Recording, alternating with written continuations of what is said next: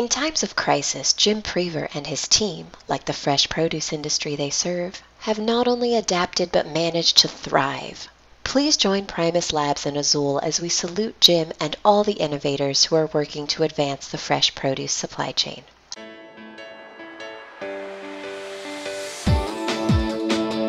Welcome to Jim Prevor's Perishable Pundit podcast, where the subject may be perishable, but the insight isn't.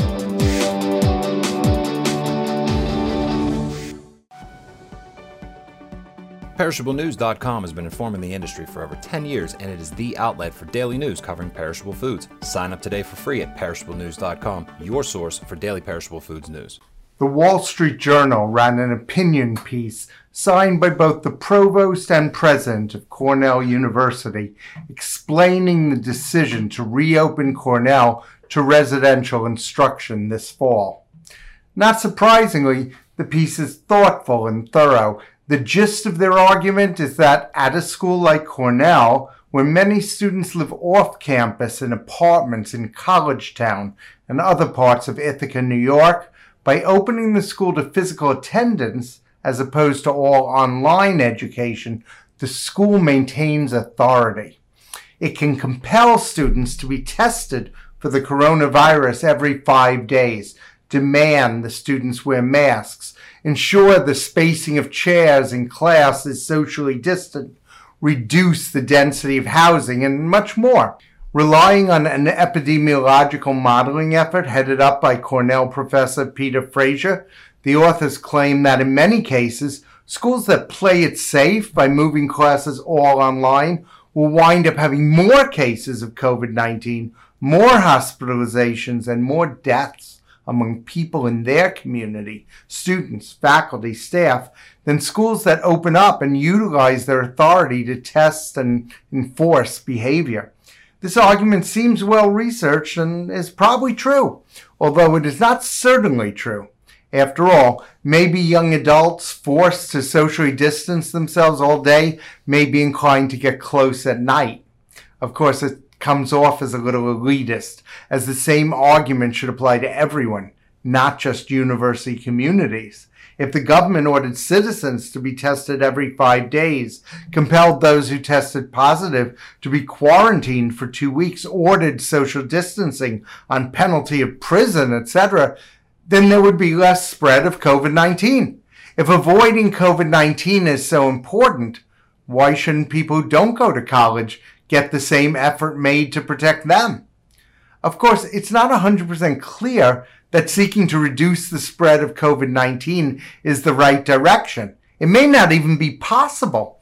German Chancellor Angela Merkel, who has a doctorate in quantum chemistry, has put it this way: we have to understand that many people will be infected.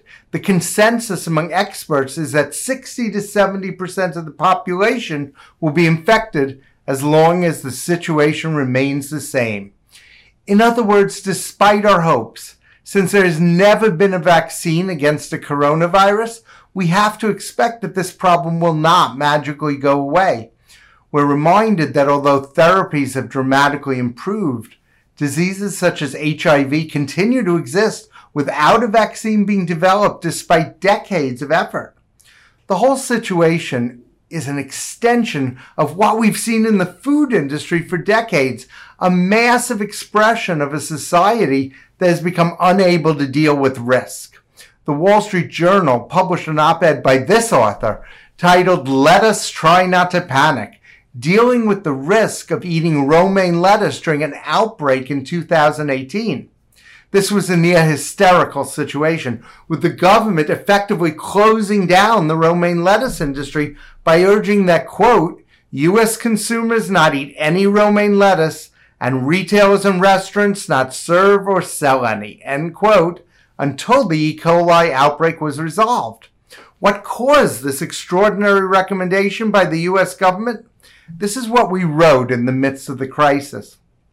The odds that eating a serving of romaine will make you sick are about 1 in 11 million.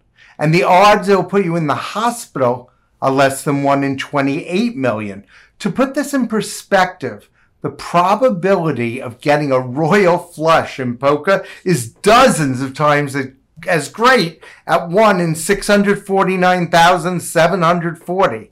And the probability of an amateur hitting a hole-in-one in golf is hundreds of times as great at 1 in 12,000. If you are that risk-averse, you should stay away from dogs. The lifetime odds of getting killed by a dog attack are about 1 in 112,000. Even the odds of getting struck by lightning in a particular year are higher than 1 in a million. To put it another way, if this outbreak were active every day and you ate 1 salad a day, on average, you would be hospitalized for E. coli once every 77,000 years. And this likely overstates the problem. In past food-related E. coli outbreaks, the people hospitalized tended to be those with weakened immune systems, such as the very old, the very young, and patients undergoing stem cell transplants or chemotherapy. These groups are often advised by their doctors to avoid eating foods that may contain pathogens such as these anyway. The odds of otherwise healthy people facing hospitalization is even lower than this infinitesimal amount. The CDC never actually discloses the risks it so frequently advises avoiding, perhaps because it would be laughed at if it did. How does this compare to COVID-19? Well, for women under 44 years of age and men under 39 years of age, which is basically the entire student body, the United Kingdom has published observed population fatality rates and found that the rate is less than 0.00%.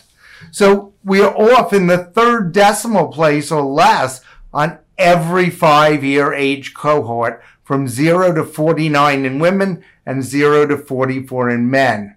Remember that whatever deaths might occur are often related to comorbidities. In other words, the very unfortunate child who has cancer or a heart condition and also gets COVID-19. Even for the working adults beyond the age of 49 among women and beyond 44 among men, the percentage numbers for COVID-19 deaths run from 0.01% to 0.08% in 5-year cohorts, with men from 60 to 64 being the most endangered at 0.08%.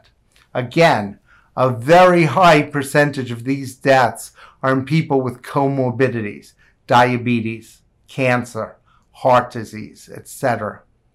As the country is consumed with the Black Lives Matter protests, we need to consider what has led to this movement taking off at this particular time. Surely part of the motivation is that the general philosophy of lockdowns serves the interests of two distinct groups: older people who are more vulnerable to COVID-19 and those who are already financially set. The oldest active NFL player is Tom Brady at 42 years old. The average age of an NFL player is a little over 26 years old, and typically players are only pros for 3 or 4 years. Even the average Pro Bowl nominated player only has an NFL career of 12 years. If you go to an 18-year-old dreaming of a pro football career and tell him there is a chance, but less than 0.00% chance that he will get the disease and then die from it, almost every player will want to play. They would probably say the same if the risk was 1% or higher. This is their shot. We should let them take it. Thanks for listening. This is Jim Prevor.